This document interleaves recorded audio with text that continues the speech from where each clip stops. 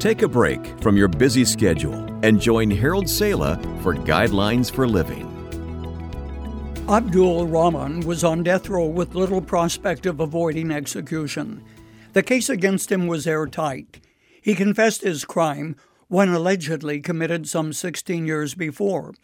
There was a public outcry as well to execute the bearded, sad-faced man for what he had done. Thousands of people rallied in the streets demanding that he be executed. And what was the crime that he had committed?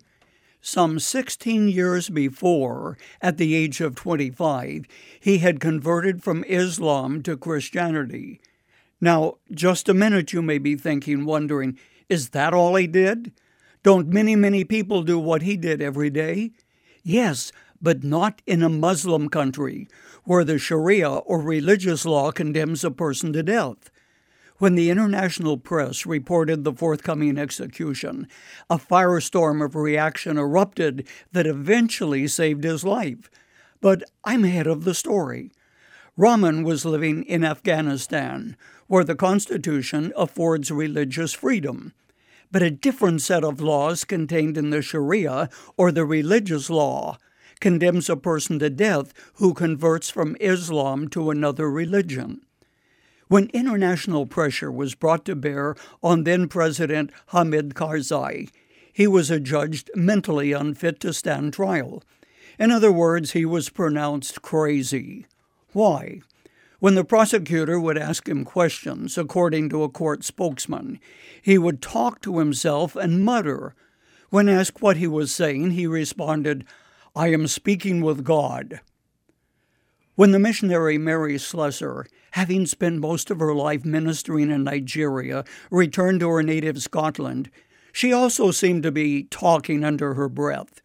She quickly explained, however, that she was praying, talking to Jesus.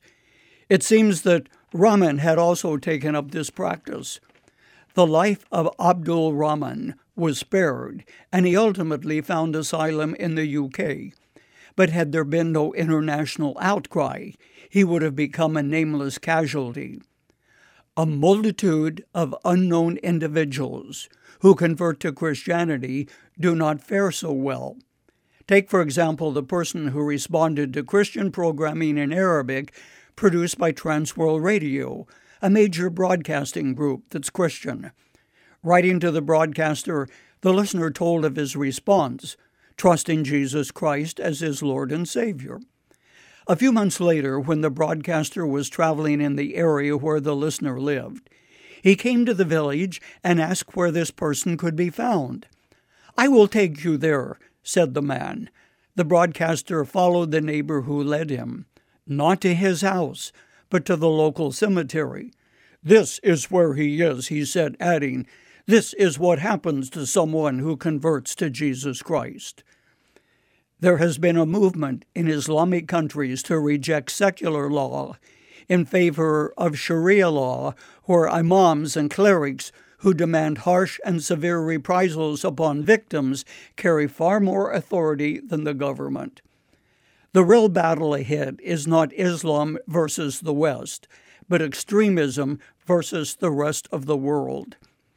"I have full awareness of what I have chosen," Rahman told an Italian newspaperman, adding, "If I must die, I will die." His was the attitude Jesus spoke of when he said, "If anyone would come after me, let him deny himself and take up his cross and follow me." Indeed, it is still true today.